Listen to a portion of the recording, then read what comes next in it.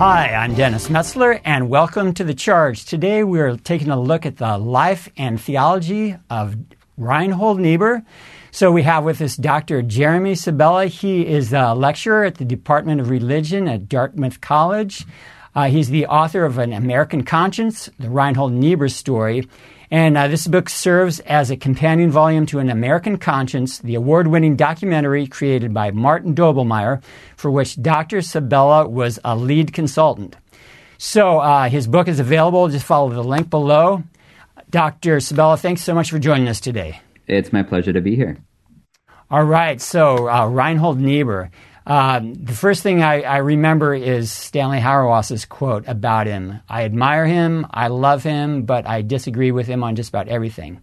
It was such a great quote. Yeah, I can relate to a lot of that. I have so much admiration for this guy, but I find that theologically a lot of disagreements, but an amazing man and so influential. So first, though, let's start with your life. Can you give a taste of like where you've come from theologically, or your church tradition, that sort of thing? Yeah, so I'm a missionary kid, right? That's the long and short of it. My parents did missionary work in Guatemala in the 1970s. They were part of a church that today would loosely be called Neo-Pentecostal. It's part of this broad evangelical umbrella. They both came from Catholic families, right? Just East Coast Catholic families.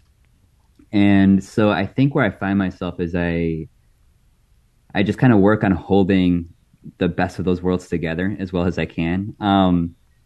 So, you know, I really, you know, something like communion really has grown in importance to me as this ritual that anchors my own faith practice. But I also have, you know, a very evangelical sensibility around the importance of scripture and the importance of the sermon. So yeah, where I can find good preaching and weekly communion, those are the kinds of churches that I gravitate to these days. All righty. And how about some background on Niebuhr, something of his family background, the culture that surrounded him and his early career? Yeah, so Niebuhr was second generation German-American. He was born in 1892. In Missouri, right? So he's right smack dab in the middle of the country.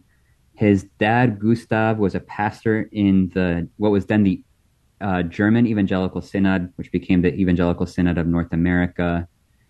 And the key to know about this particular denomination that, you know, eventually became part of the United Church of Christ, was that, or let me rephrase that, became, you know, part of, you know, a congregational church eventually.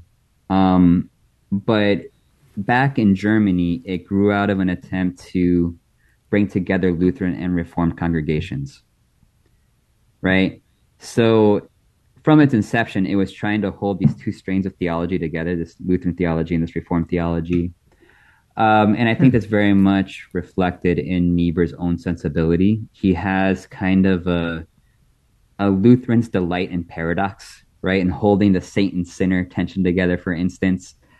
But also some of the more, you know, grounding, more systematic facets of Reformed thought, which you really see in his brother H. Richard, who is also a theologian. But, you know, both Reinhold and his brother were very much shaped by having a father as a pastor. And, you know, in Reinhold's case, he went and got ordained in the same denomination. You know, he became a pastor because, as he put it, my dad was the most interesting man in town.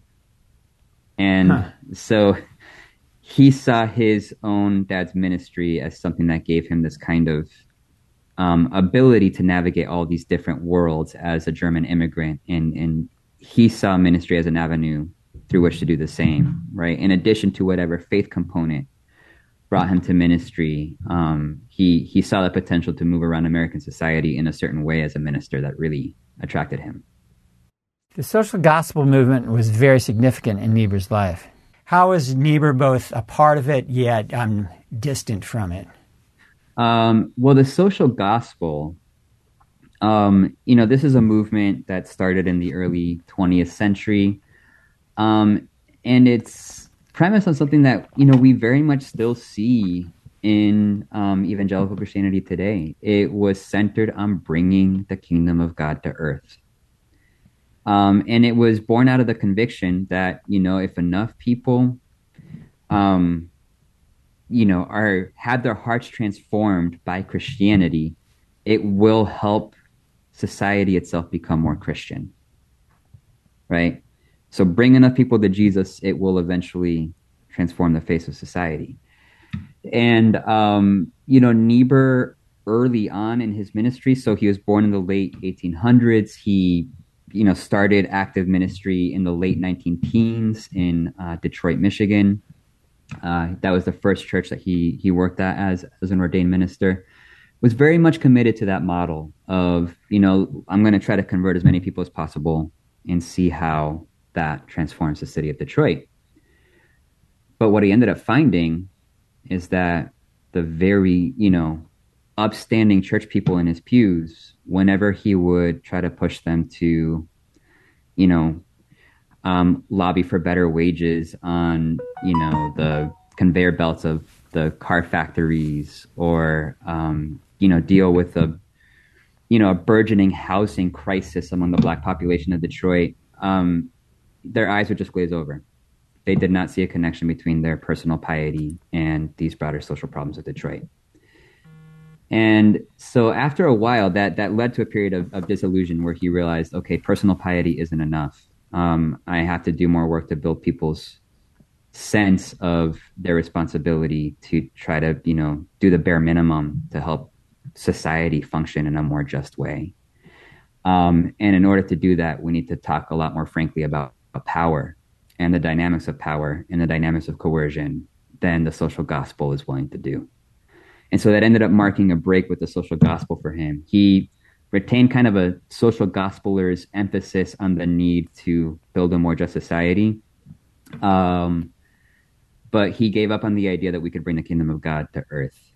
Mm-hmm. He saw the kingdom of God as an eschatological category. At the end of history, right? History itself will be woven into the kingdom of God, but this side of the eschaton, we catch glimpses of that kingdom, but we can't build it. We do not have the tools in hand. Really, the best we can do is just be receptive to some kind of grace that helps us improve things little by little. And so Niebuhr became committed to that model of, salvaging what redemption we can from a broken world, as opposed to just trying to build the kingdom of God wholesale. All right, and could you go into more depth about his theology and his use of Scripture? Yeah, so what's at the heart of Niebuhr's theology? It's a good question, and it's actually not that different from the social gospel. It's just that it's taking sin and its effects a lot more seriously, right? And understanding sin as something that infects social systems as well as individuals. So, the way that I would put it, what's at the heart of Niebuhr's thought, it's a question, right? How do sinful people bear witness to God's love in a broken world?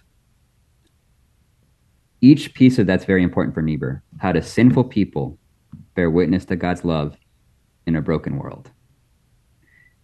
And the way that he worked that out in a more practical way is he saw, what we call justice as basically the outgrowth of trying to bear witness to God's love, right? If you want justice out in the world, you're going to have to aim much higher than justice, right? You're going to have to aim for love, and you're going to have to aim for agapic love, the self-giving love exemplified in Jesus. Niebuhr described that love as the impossible possibility, right? As broken, sinful people, can you and I really, truly emulate that love? No. But we sure are under an obligation to try. And in that process of striving to embody that love, that's where we find grace. That's where we find those moments where the kingdom of God breaks in and we encounter these moments of redemption. And if we lean into that hard enough, we end up with something that might look like justice on the other side. So for him, love and justice were very much linked. The way Cornel West has famously put it is justice is what love looks like in public. And that's a very Niebuhrian kind of sentiment, right? You want um, some workable form of justice, you're going to have to aim really high to get there. And you already touched on it, but could you go into more depth about his view of the kingdom of God and of Jesus himself? So how did Niebuhr understand the kingdom? It's helpful to think of Niebuhr because he was very much in dialogue with the Swiss German, World War I, World War II era theologian Karl Barth. And Karl Barth, coming out of a Reformed tradition, really emphasized the kingdom of God is already here, right? That's what Jesus inaugurated, right? God became human. Jesus, bears witness to the kingdom, teaches us how to bear witness to it as well. And so the kingdom of God is already here. Our job is to bear witness to what Jesus has already done, the redemption that's already been accomplished. Niebuhr would agree on Jesus as the focal point, right? We want to understand what God's self-giving love is. We look to Jesus for that. Jesus inaugurates the beginning of the kingdom, but the work remains very much incomplete this side of history. So, the job of for Niebuhr, the job of you and I as Christians is to participate as much as we can in the very incomplete building of that kingdom now, right? We catch moments of that inbreaking. When improbable things happen, improbable moments of justice happen in history. I think he'd look at certain moments in the civil rights movement as these glimpses where there's this moment of inbreaking, right? And we labor to be a part of those moments as best we can, and we labor in the faith that at some point beyond history, God can make our striving mean something, can fold it into this larger redemptive story. But we must not have any illusions that we can, point to precisely where the kingdom is settling on earth right now. And how did Niebuhr understand and use Scripture?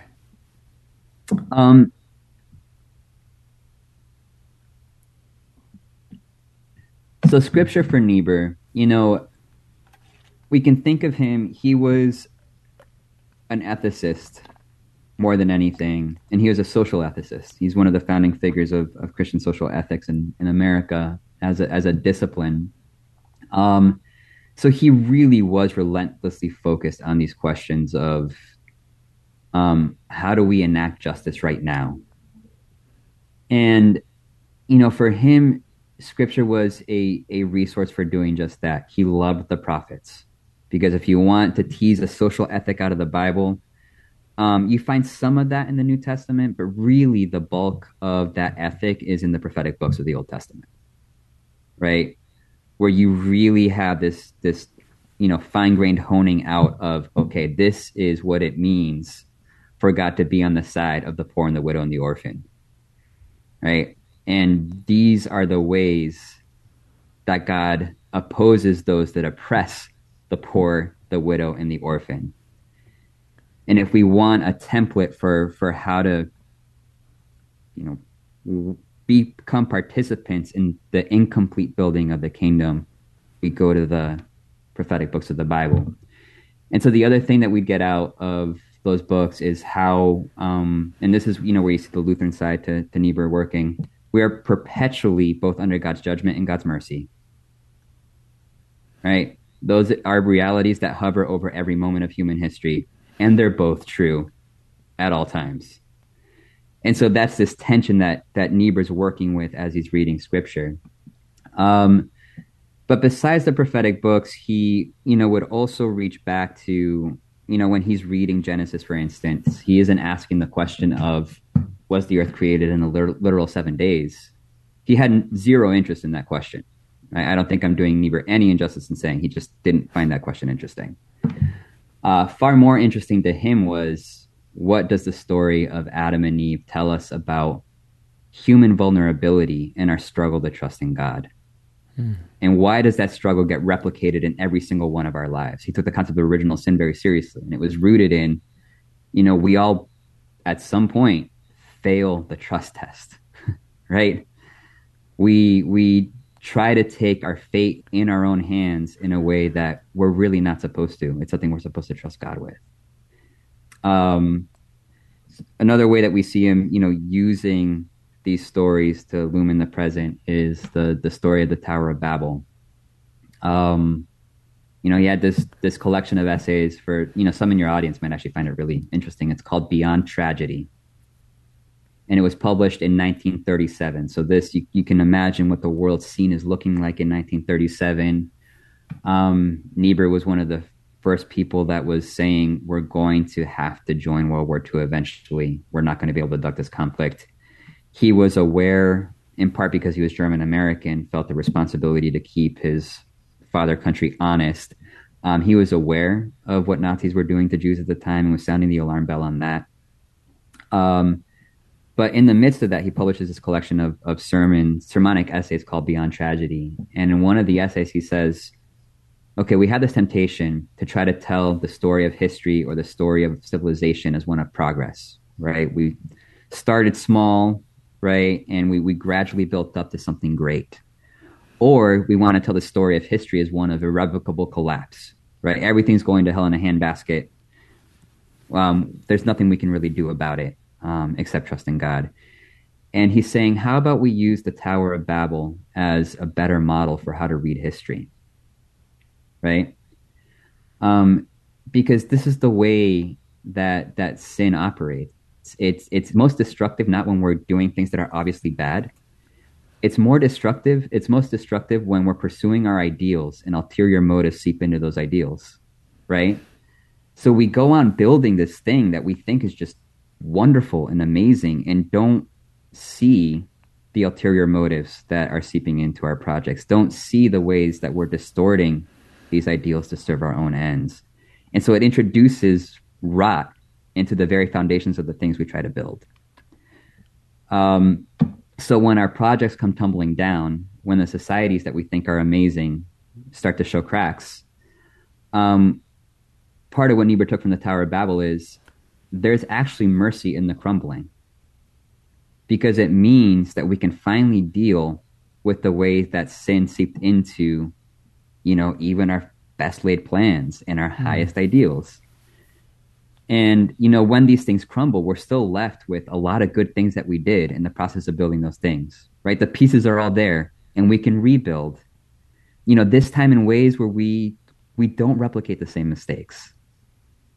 So, he takes the story of the Tower of Babel. It's really just the Tower of Babel narrative in Genesis. It's something like 12 or 13 verses long. It's short.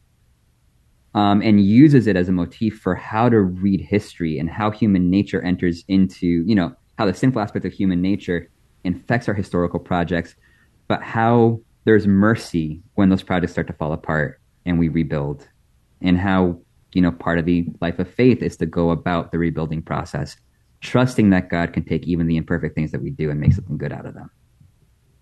So realism is a term that's often attached to Niebuhr. How should we understand that, and what was Niebuhr's relationship to Christian realism? Okay, so realism, it's worth defining the term a little bit, because there's, a theological sense, there's a political sense, there's a philosophical sense. The sense that most often gets used with Niebuhr is the political sense, right? Political realism, it has deep roots, right? I think we can talk about the roots of political realism in a figure like Augustine, right? St. Augustine, writing in the 5th century, the book, The City of God. We see it in more modern times in figures like Machiavelli, in the early modern period in figures like Machiavelli and Hobbes. We see it crop up again in the mid-20th century, and this is where Niebuhr becomes a participant. The political realist school gained prominence in the wake of World War II, and part of the reason it gained so much prominence was because the world really had just fallen apart. And people were asking themselves, okay, if we want to build a better world, we need to take what's wrong with human beings seriously if we're going to stand a chance. So basically, political realism is presupposing that people are self-interested, that nations are self-interested, that they're acting in their self-interest, and that we can't expect them to do anything better than that.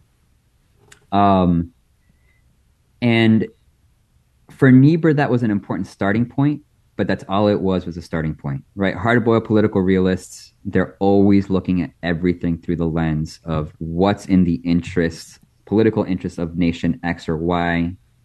How are they going to accrue power through doing A, B, or C, right? And you can't expect them to do anything beyond pursue interest and power.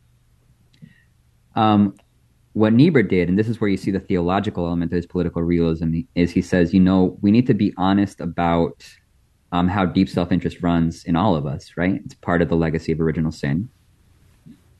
But we also believe that human beings are made in God's image and are able to shoot for really high ideals.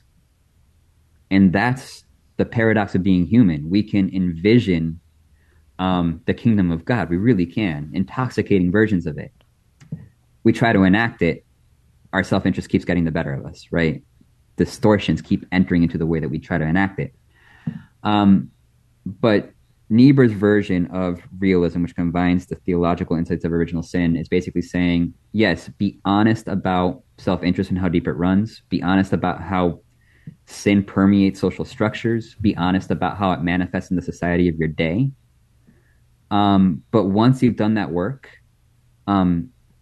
start shooting for the ideals. Start shooting for love, right? Don't lose sight of the self-interested piece. It's always there. We can't ever make the mistake of pretending it's not. We have to hold ourselves accountable. We have to let others hold us accountable, right? But keep shooting for that ideal, right? Because that is also part of, the image of God is still in us, right? Distorted, but it's still there, right? And by God's grace, it actually can help us do better and help us make actual progress in history. So that's, Niebuhr's relationship to realism, and where he differed from hard-boiled political realists, because he was insistent on, political realists, if all you shoot for is, adjusting, playing power games, society will decline pretty quickly. If you want to keep society moving in any kind of positive directions, you have to keep aiming beyond self-interest, even as you're honest about the perpetual reality of self-interest. All right, then, and more of his thought, of course, is expressed in his key books. So if you could briefly go over his three principal books, Moral Man, The Children of Light, and The Irony of American History. Just brief overviews of those. Okay, so Moral Man and Immoral Society was written in 1932. This is just a couple of years after the Great Depression hit. So Niebuhr's watching, the people that were making factories hum now forming queues at bread lines, and there's this humiliation and desperation that comes with that. He watched the grand projects of the social gospel crumble with the economic crash as well.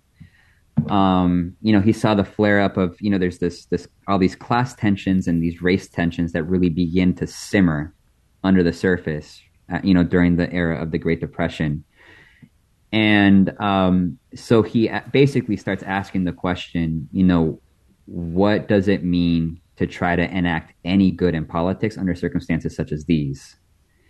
And the basic conclusion the basic premise of that book is, yes, individuals are capable of being remarkably good, right? We can be really good to our friends and our families and our loved ones. We tend to be good to people that we identify as part of our group, right? If we pass the same homeless person on the way to work every day, chances are at some point we're going to feel compassion and start giving them money, and maybe do so on a more regular basis, right? But when it comes to, helping somebody struggling at, say, the U.S.-Mexico border, we don't feel that same personal tie with them, so we're a lot less likely to do anything to help them out. In fact, our tendency is going to be to try to hold our resources for people who are in our own group. And that's where the selfishness of groups comes in, where he talks about the immorality of the group and the potential immorality of society. And part of what that was for him was a mechanism for explaining, you and I, we all know wonderful people who, when you look at the way that they align their politics in terms of groups, feel real animus against people on the other side, right? To put it in very simple language, it's kind of like, let's say you're meet somebody at a dinner party, you hit it off with them. After establishing a personal connection, you find out that they're fans of your opposing sports team, right? Chances are, once you've established that sense of connection, you'll rib each other about it, but you're fine, right? You'll work past the fact that you cheer for different teams. Now, let's say those two same people were wearing their team's colors at a rivalry game and they bumped into each other, in a walkway in the stadium. They might get into a fight because in that moment, the only way they're seeing each other is through their group affiliation. They're not seeing each other as individuals. Right? So that's another way of explaining the divide between moral humans and immoral society. And so Niebuhr's conclusion at the end of that book is, if we want to enact actual justice in society, we're going to have to make our peace with how to coerce groups into doing the right thing, right, when they don't want to. And do so nonviolently, right? He really wanted to hold on. He talked about elections as, ways that we manage coercion in social circumstances. The winning party in an election gets to pass a bunch of legislation that the other side doesn't like.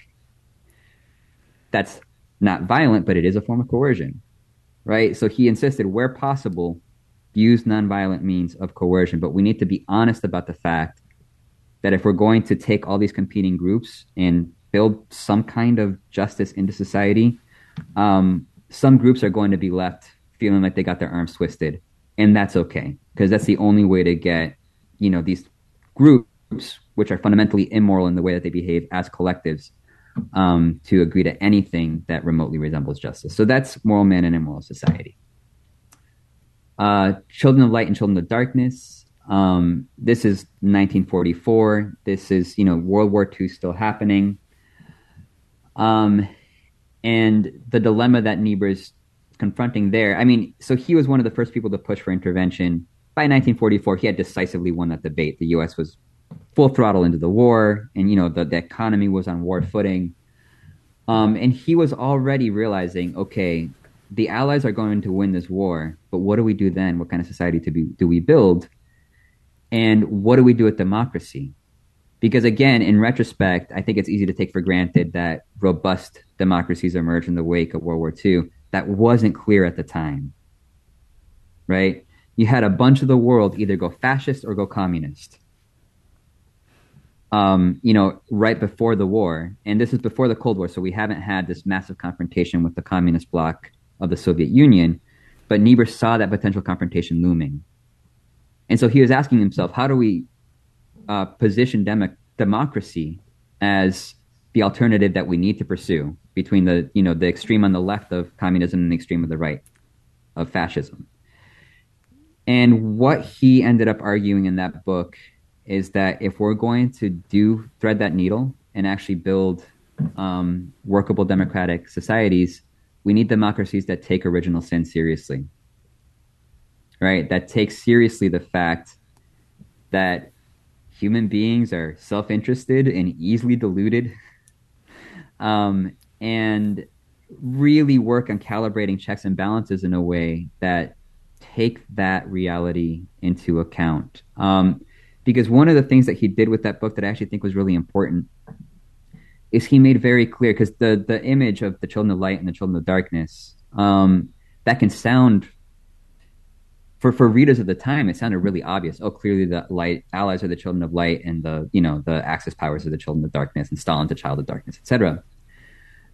But in the book itself, Niebuhr argues that's actually not the case. Yes, there are just a couple of children of darkness. Like he pinpointed Hitler and Stalin and Napoleon as people who were true children of darkness, who were so bent on pursuing their own interests that they were literally incapable of conceiving of an ideal outside of themselves. But he said the vast majority of people who follow after them are children of light who've been deluded, right? They're capable of pursuing an ideal that's bigger than themselves. And these children of darkness have co-opted that ideal and deceived them into pursuing ends that are not good for them or anyone else. And he's also clear, on the Allied side, the U.S. was isolationist until the 11th hour.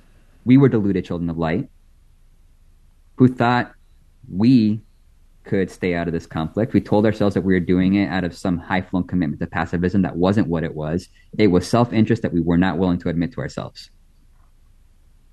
And we need to own up to our own delusions as the children of light. And so for the children of light to stop being deluded, they need to become wise. Part of how they become wise is by learning from the children of darkness about the power of self-interest and how deep that self-interested tendency runs in all of us.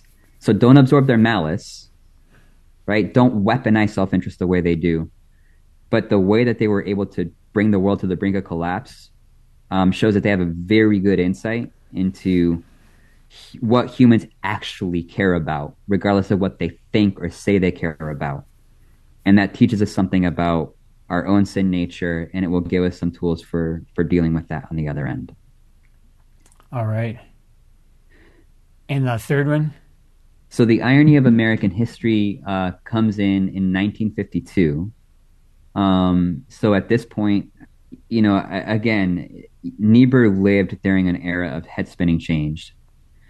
On a calendar, these dates are not that far from each other, 1932, 1944, 1952. But the world looks so different at each one of those dates.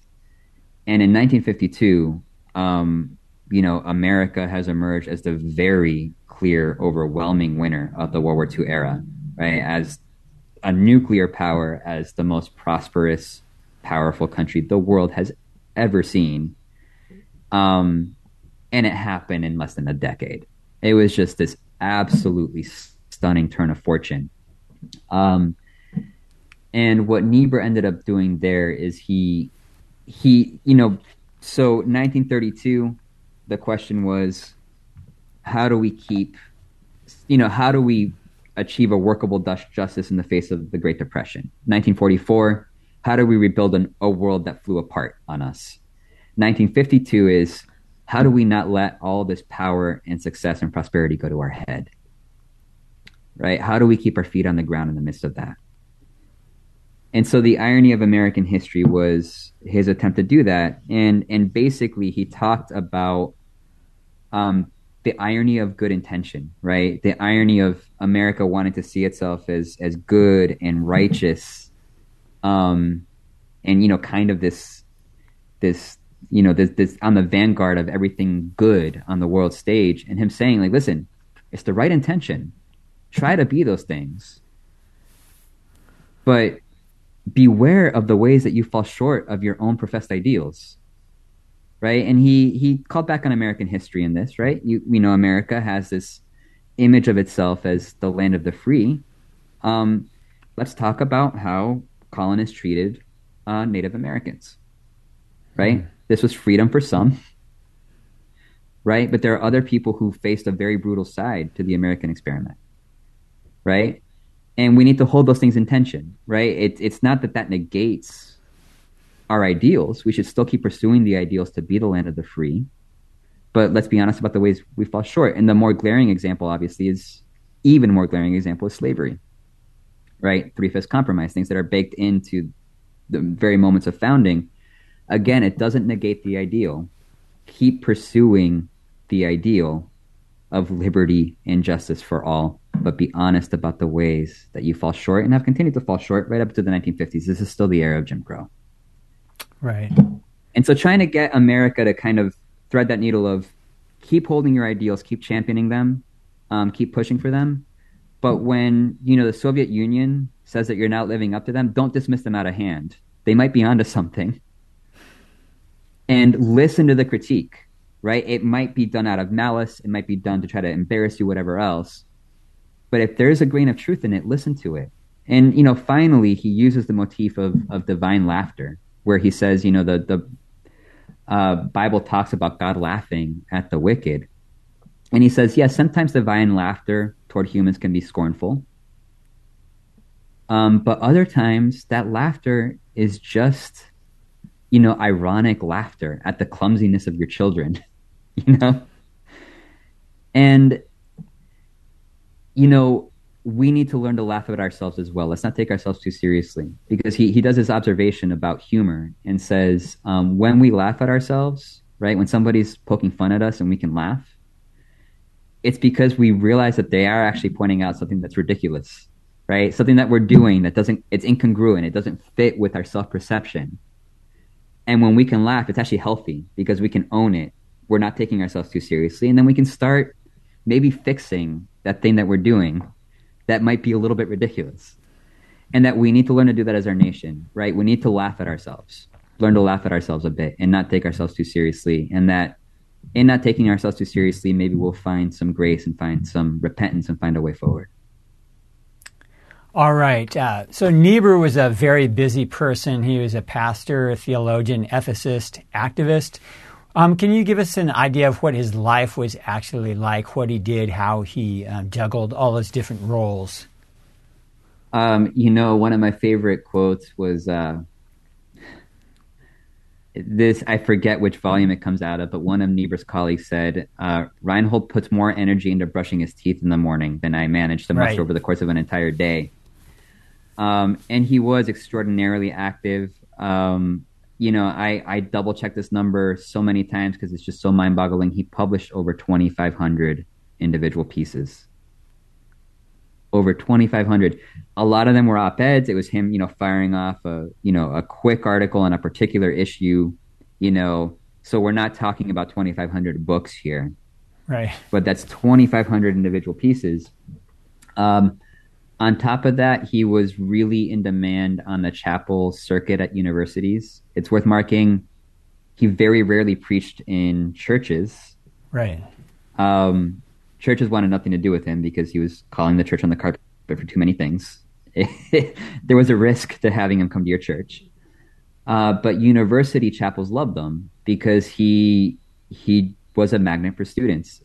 He was described by one of his colleagues as a dramatist of ideas in the theological arena. And that's true. There's something very dramatic about the way that he presents ideas, ties them together with these biblical motifs, and then relates them to the present. That's captivating, and that, ironically enough, a lot of people with zero religious affiliation were completely enamored by. Right? So there's a group of people that call themselves atheists for Niebuhr.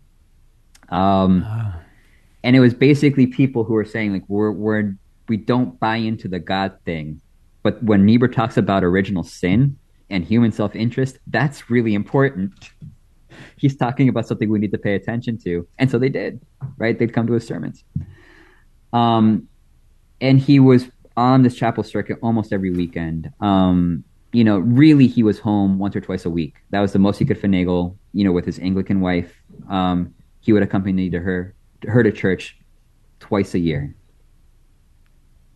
Right, which is just unbelievable. Like, it gives you an idea. And on top of it, he was politically active, right? He helped, launch Americans for Democratic Action in the wake of World War II. This was the organization that helped launch Vital Center liberalism, that helped carve out this space for, what does democracy look like in a country that's also running the most powerful military in the world? Right, it was like one of the organizations tasked with trying to answer that question, and it had Eleanor Roosevelt as a part of it, and a bunch of other political figures as a part of it. So politically very busy. He was teaching, he was lecturing, he was preaching. So it's no wonder that he had a stroke in 1952. Right, it forced him to slow down, and hearing him reflect on the stroke. And how he learned to appreciate his relationship to his wife in a whole new way. He said, we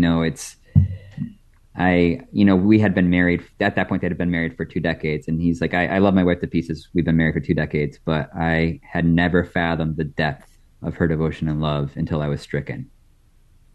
Right, when he finally was able to slow down, he realized, right, this person that I live this really hectic life with is really an incredible human, and learn to appreciate, everything that she did for him in a whole new light. And so, the thing with Niebuhr's busyness is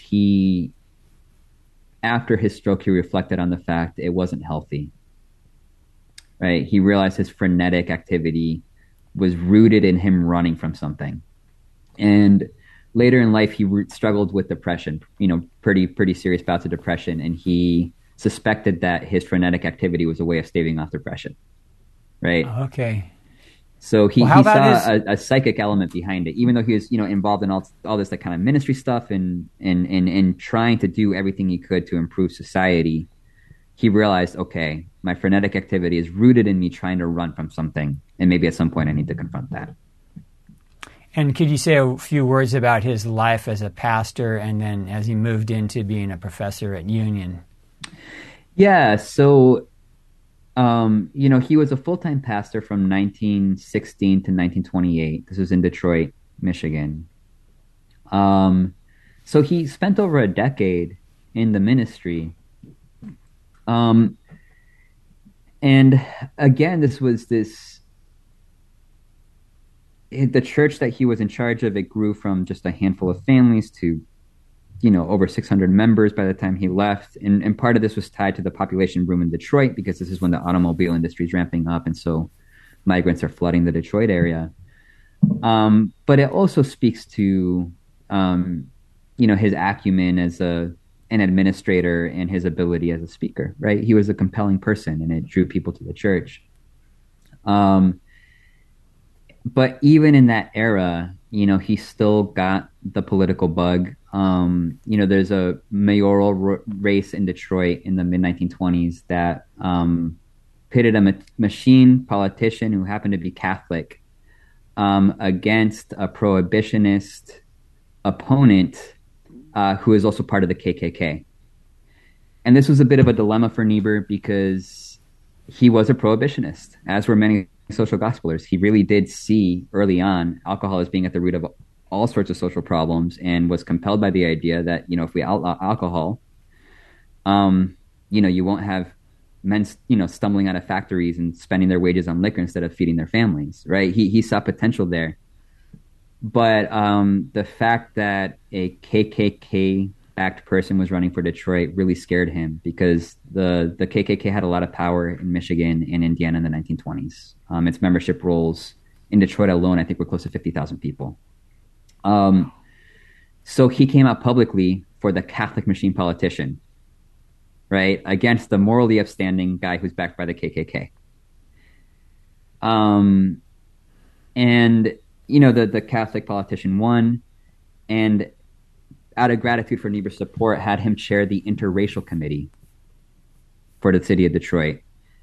So that's when Niebuhr started rubbing elbows with black pastors in Detroit and realizing, okay, we have a whole other level of issues on our hands in Detroit, because the black community is basically being muscled out of housing.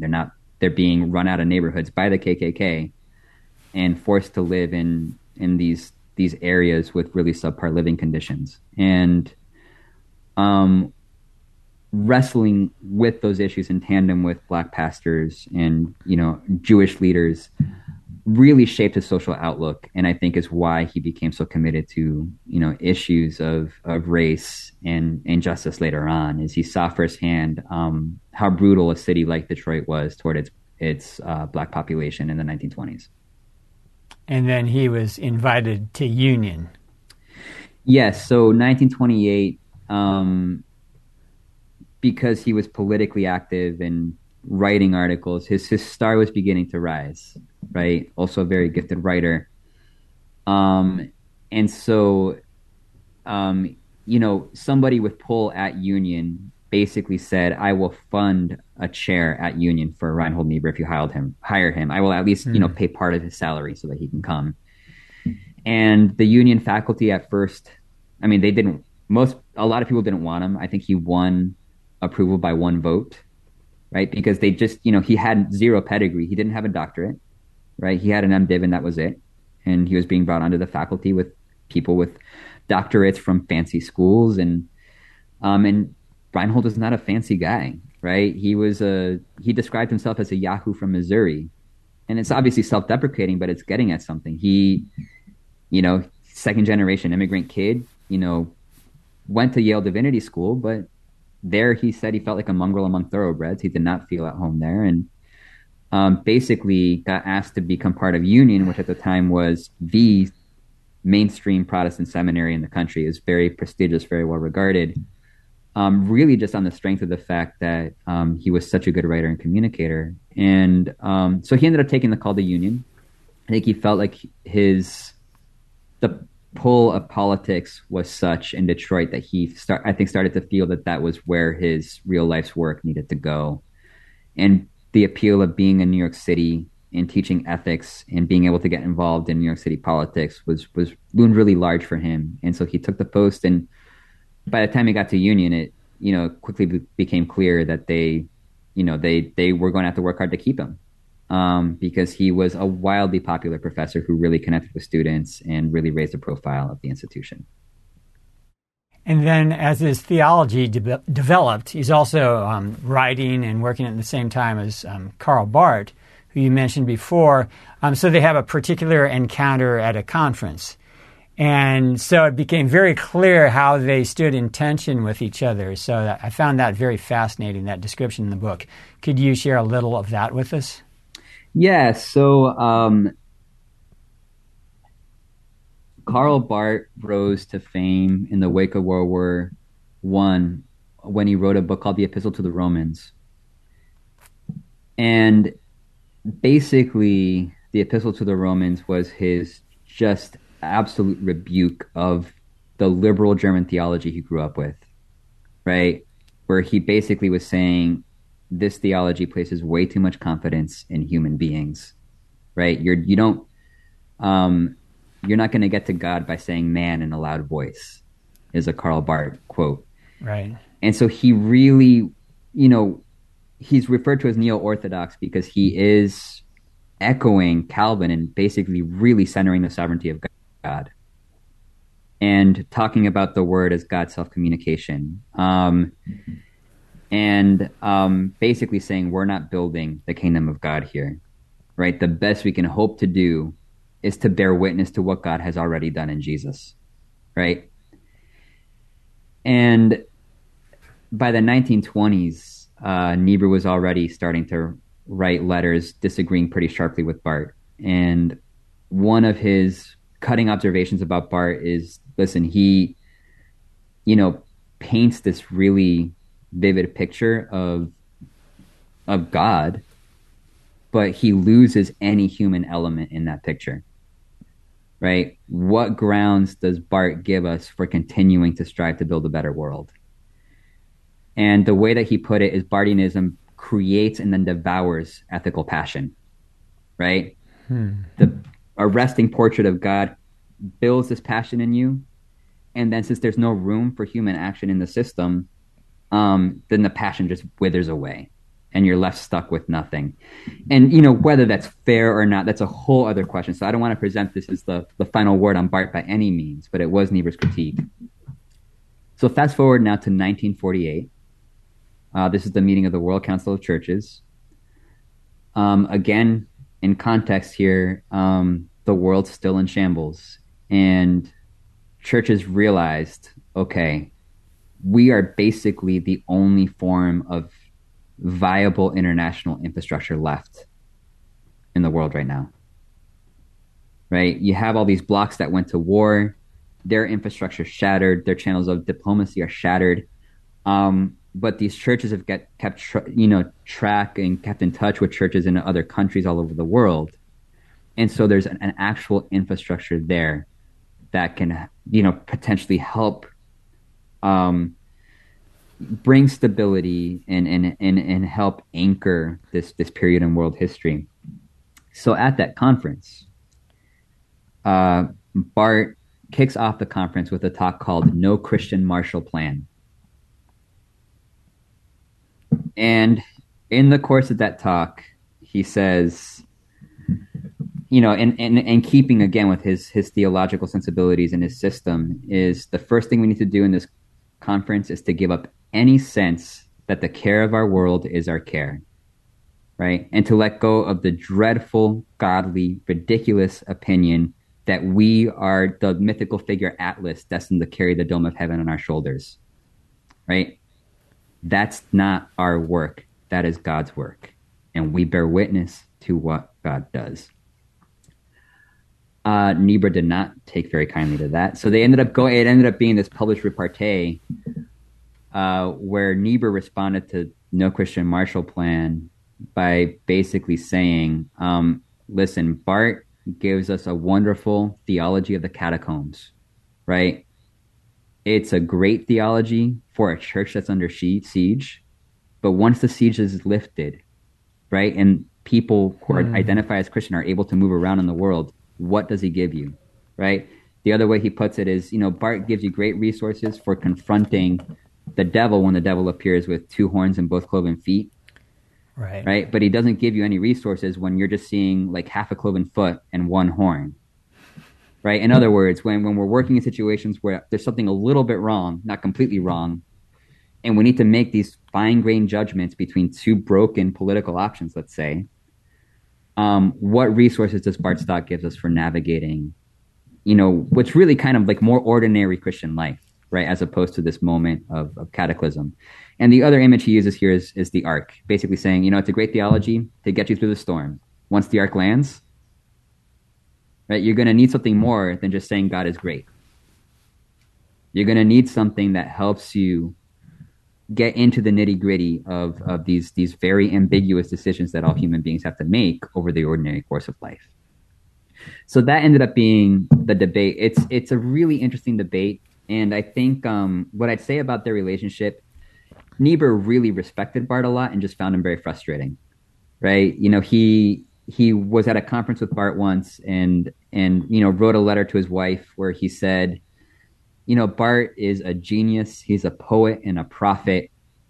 And I do not understand how somebody who's that much of a genius has such a hard time relating to other human beings.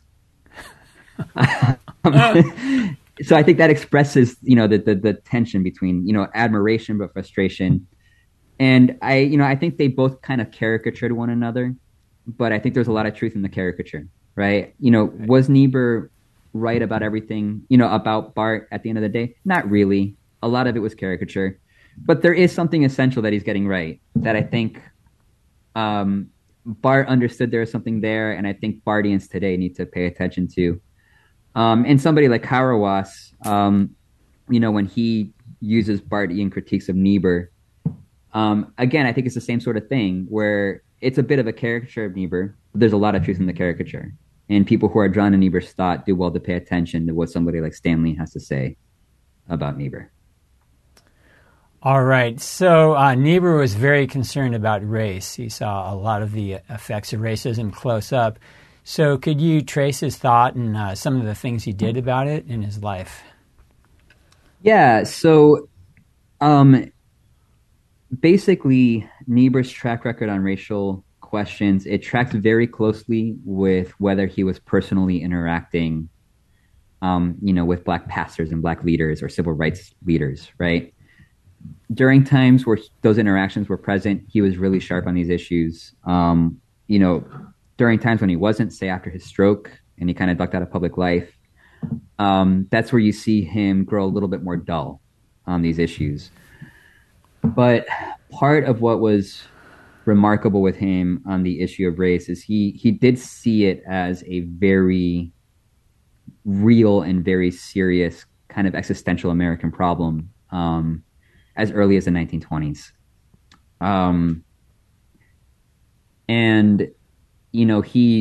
I believe this was in 1930, he took a trip down south to talk to pastors down south, and came back from, and this is the part of the Jim Crow era. But when he was reflecting on that experience, he basically said, we need to be honest about the fact that when Black people get lynched, that isn't some kind of aberration. It's the logical outgrowth of Jim Crow. People are acting perfectly rationally within the Jim Crow system when they end up lynching somebody. And that whole system needs to be taken down if we're going to find even a modicum of justice for Black people in the South. That's a pretty stunning thing to say in 1930. And we have him making similarly sharp observations in Moral Man and Immoral Society, where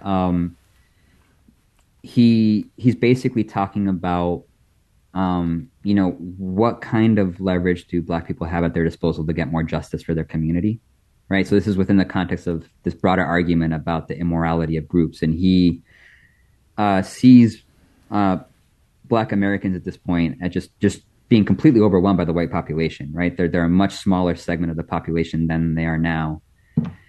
And he said, here's the trick. Here's the difficult thing. In terms of justice, would they be justified in lashing out violently because of what they suffered under slavery and Jim Crow? Yes. Would that strategy make any sense in the context of America? No, because the backlash would be too severe. So he actually used Gandhi as an example. He said, if you want to know how to thread that needle, look at somebody like Gandhi, right? We talk about Gandhi as nonviolent, but Gandhi succeeded at basically getting the British to grant Indian independence, not because of the power of his nonviolent witness, but because of the economic boycott that went with it, right? Gandhi was able to exert economic pressure in a nonviolent way that put, factory workers in Lancashire out of work and brought them real suffering.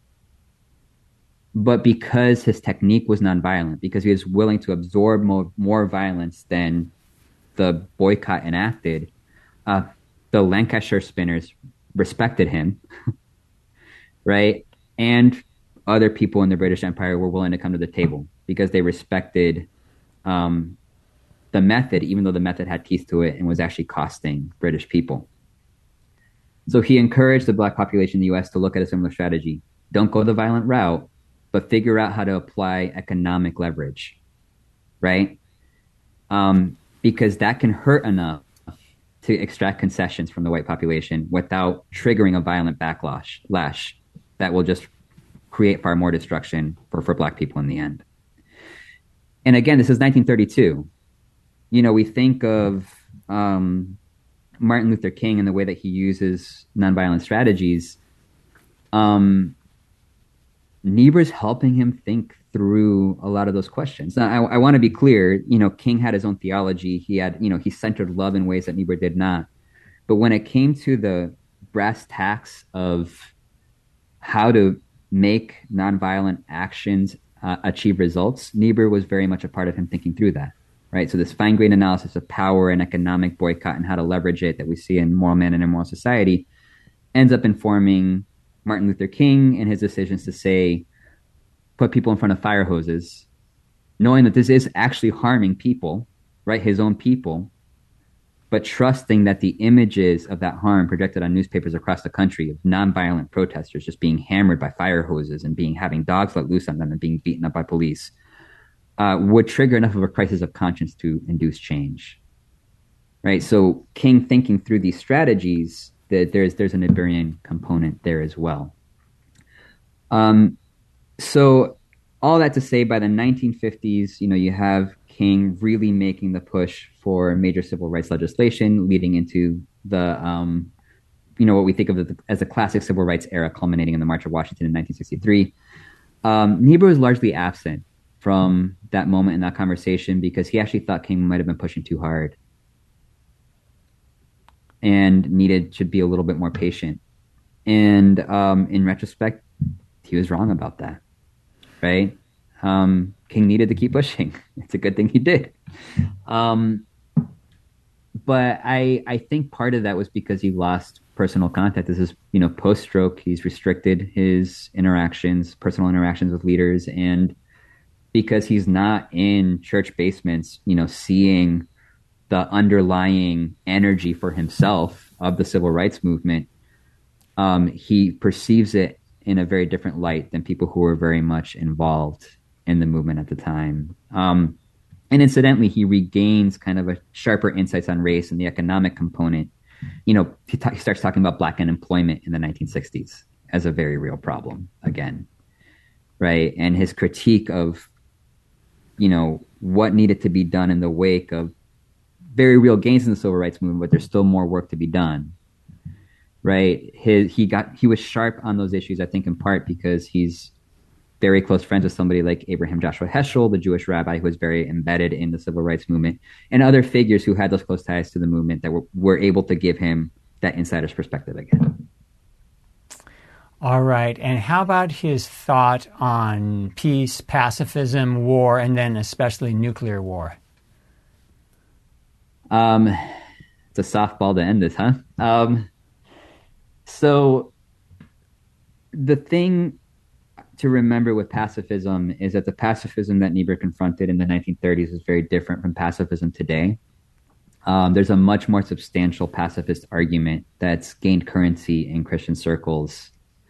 In the Cold War, post-Cold War era that we've inherited, that Niebuhr didn't see in the 1930s.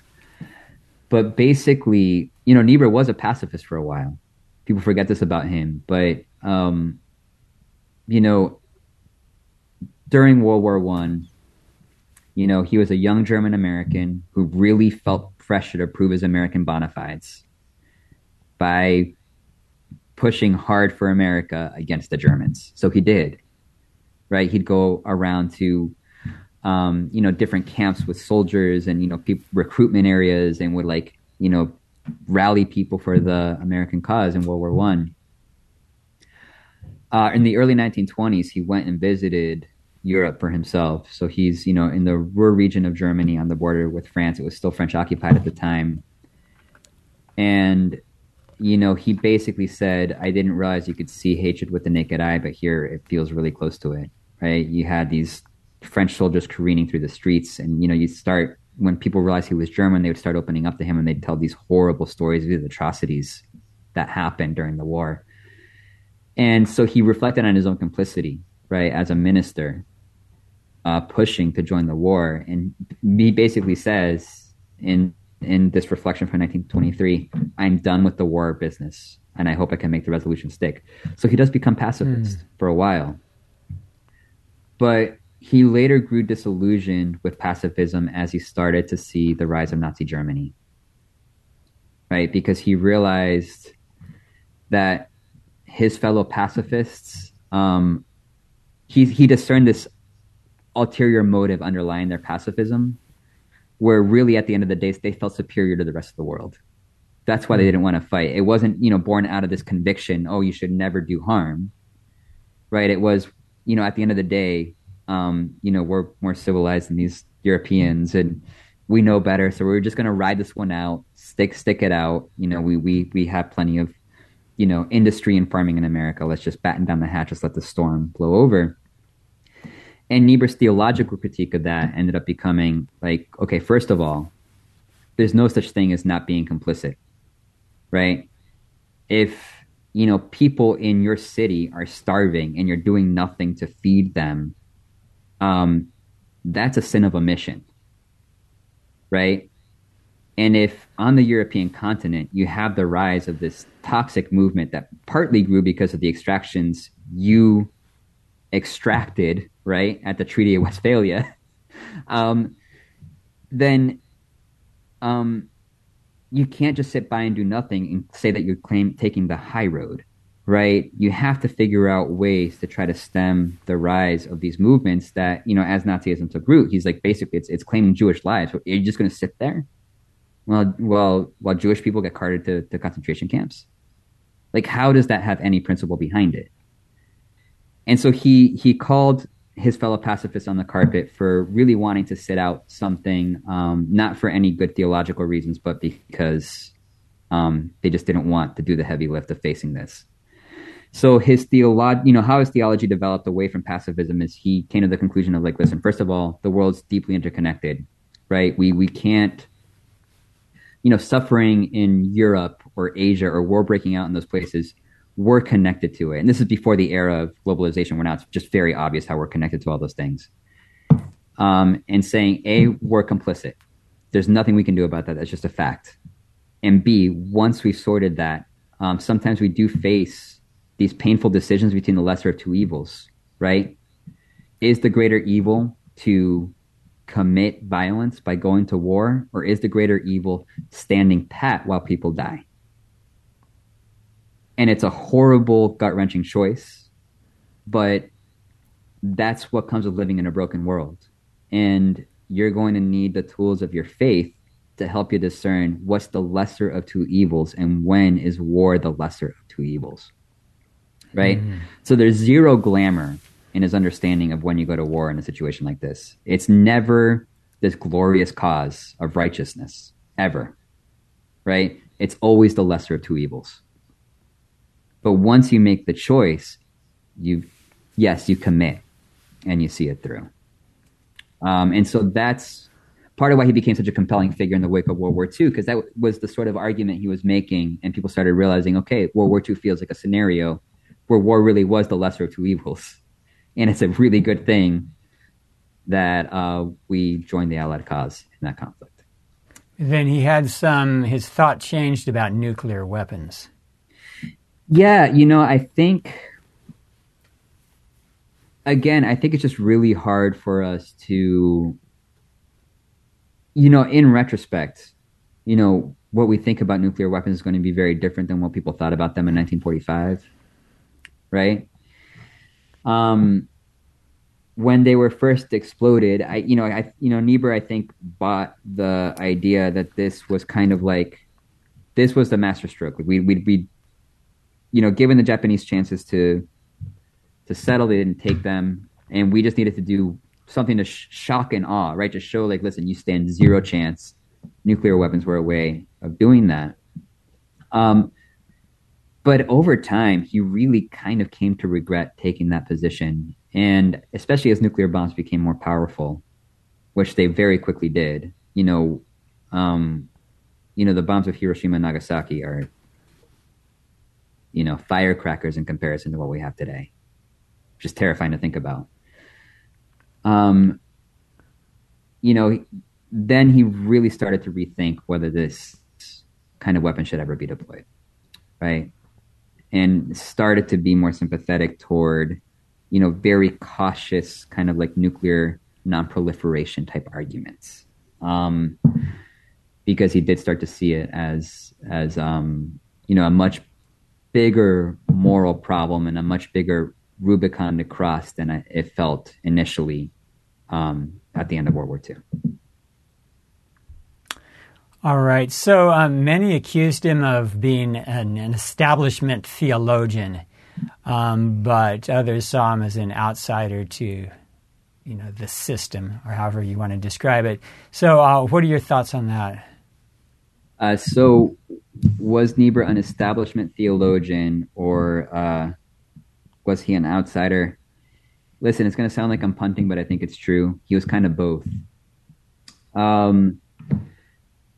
So he was an establishment figure in the sense that, from the mid-1940s through the early 1950s, people loved to quote him, right? He was on the cover of Time Magazine's 25th anniversary edition, which is astonishing. It still blows my mind that, Henry Luce, the owner of Time Magazine, decided 25th anniversary edition, let's put a theologian on the cover, right, instead of a shiny movie star.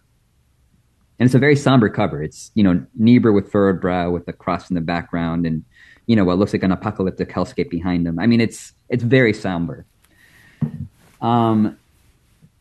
So he had this, public, very visible presence in American life. But I really think that most Americans kind of enjoyed basking in the respectability that came with quoting Niebuhr without actually taking the time to absorb his critiques. Because he was very self-critical about how, he encouraged people to be very self-critical about how they wielded power. We don't see that self-criticism in how Americans wielded their power from the late 1940s through the 70s, right? That self-criticism went out the window. And, in the decisions how to frame the Cold War, Niebuhr would have been very against the idea of framing the conflict as the godly West versus godless communism. Right? Even when he would discuss the conflict, he would try to remind Americans, like, listen, like, communism is problematic for all sorts of reasons. But remember that run-of-the-mill people in the Soviet Union want the same things out of life that you do. They want to be safe. They want to be prosperous. They want their families to be safe, right? Like, you can appeal to that fundamental humanity. Don't lose sight of that, right? And just because Billy Graham he's a famous critic of Billy Graham, just because Billy Graham is filling stadiums, right? It's he looked at this religious revival of the 1940s and 1950s and basically said, listen, it's a mile wide, but it's an inch deep, right? You fill stadiums, get people to give a commitment to Christ and then leave. What does that mean? What does that change? And does it just kind of pad our own sense of ourselves as a righteous nation without actually changing the way that we go about, being a leader on the world stage? Right. And yet it was Billy Graham who became the figure who canceled everybody from, Eisenhower up through Obama. Right? They all had to do photo ops with Graham. Right? Some of them wanted to, others felt obligated to, but they all had to do it because that was Graham's prestige in American life. And he ended up becoming the establishment figure, not Niebuhr. Right. So you mentioned Eisenhower in his farewell address. He warns America about the military-industrial complex. So, I mean, that seems to me like a Niebuhrian-type thought that you would never see again from other presidents. That's an excellent point, and you're right. I think Eisenhower, with the rise of the with the military-industrial complex, saw something that I think would have really resonated with somebody like Niebuhr, and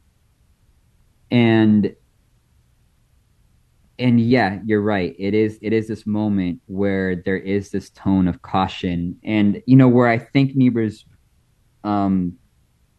influence did continue, and this might be part of what's going on with somebody like Eisenhower, is the realist school of international relations, which actually formed a lot of foreign policy decisions during the Cold War era, was very much grounded in, even something like the policy of containment, right? Don't try to beat the Soviets outright. That's not going to work. We can't have another world war. Just try to contain them, right? Find the line, pump Europe full of money with the Marshall Plan, use soft power to try to contain their expansion, build something that's more appealing than the Soviet model, right? So you're indirectly kind of like hemming in this enemy. That's very cautious, right? That's a very nuanced approach. And Niebuhr was a strong supporter of it. And people who launched that approach were very much in conversation with Niebuhr. They knew his thought really well. And you're getting that same sense of caution with somebody like Eisenhower, who was able to take the self-critical stance. But, I think Eisenhower also needs to be held account for the fact that, he's the only president ever to get baptized while he was in office. Oh.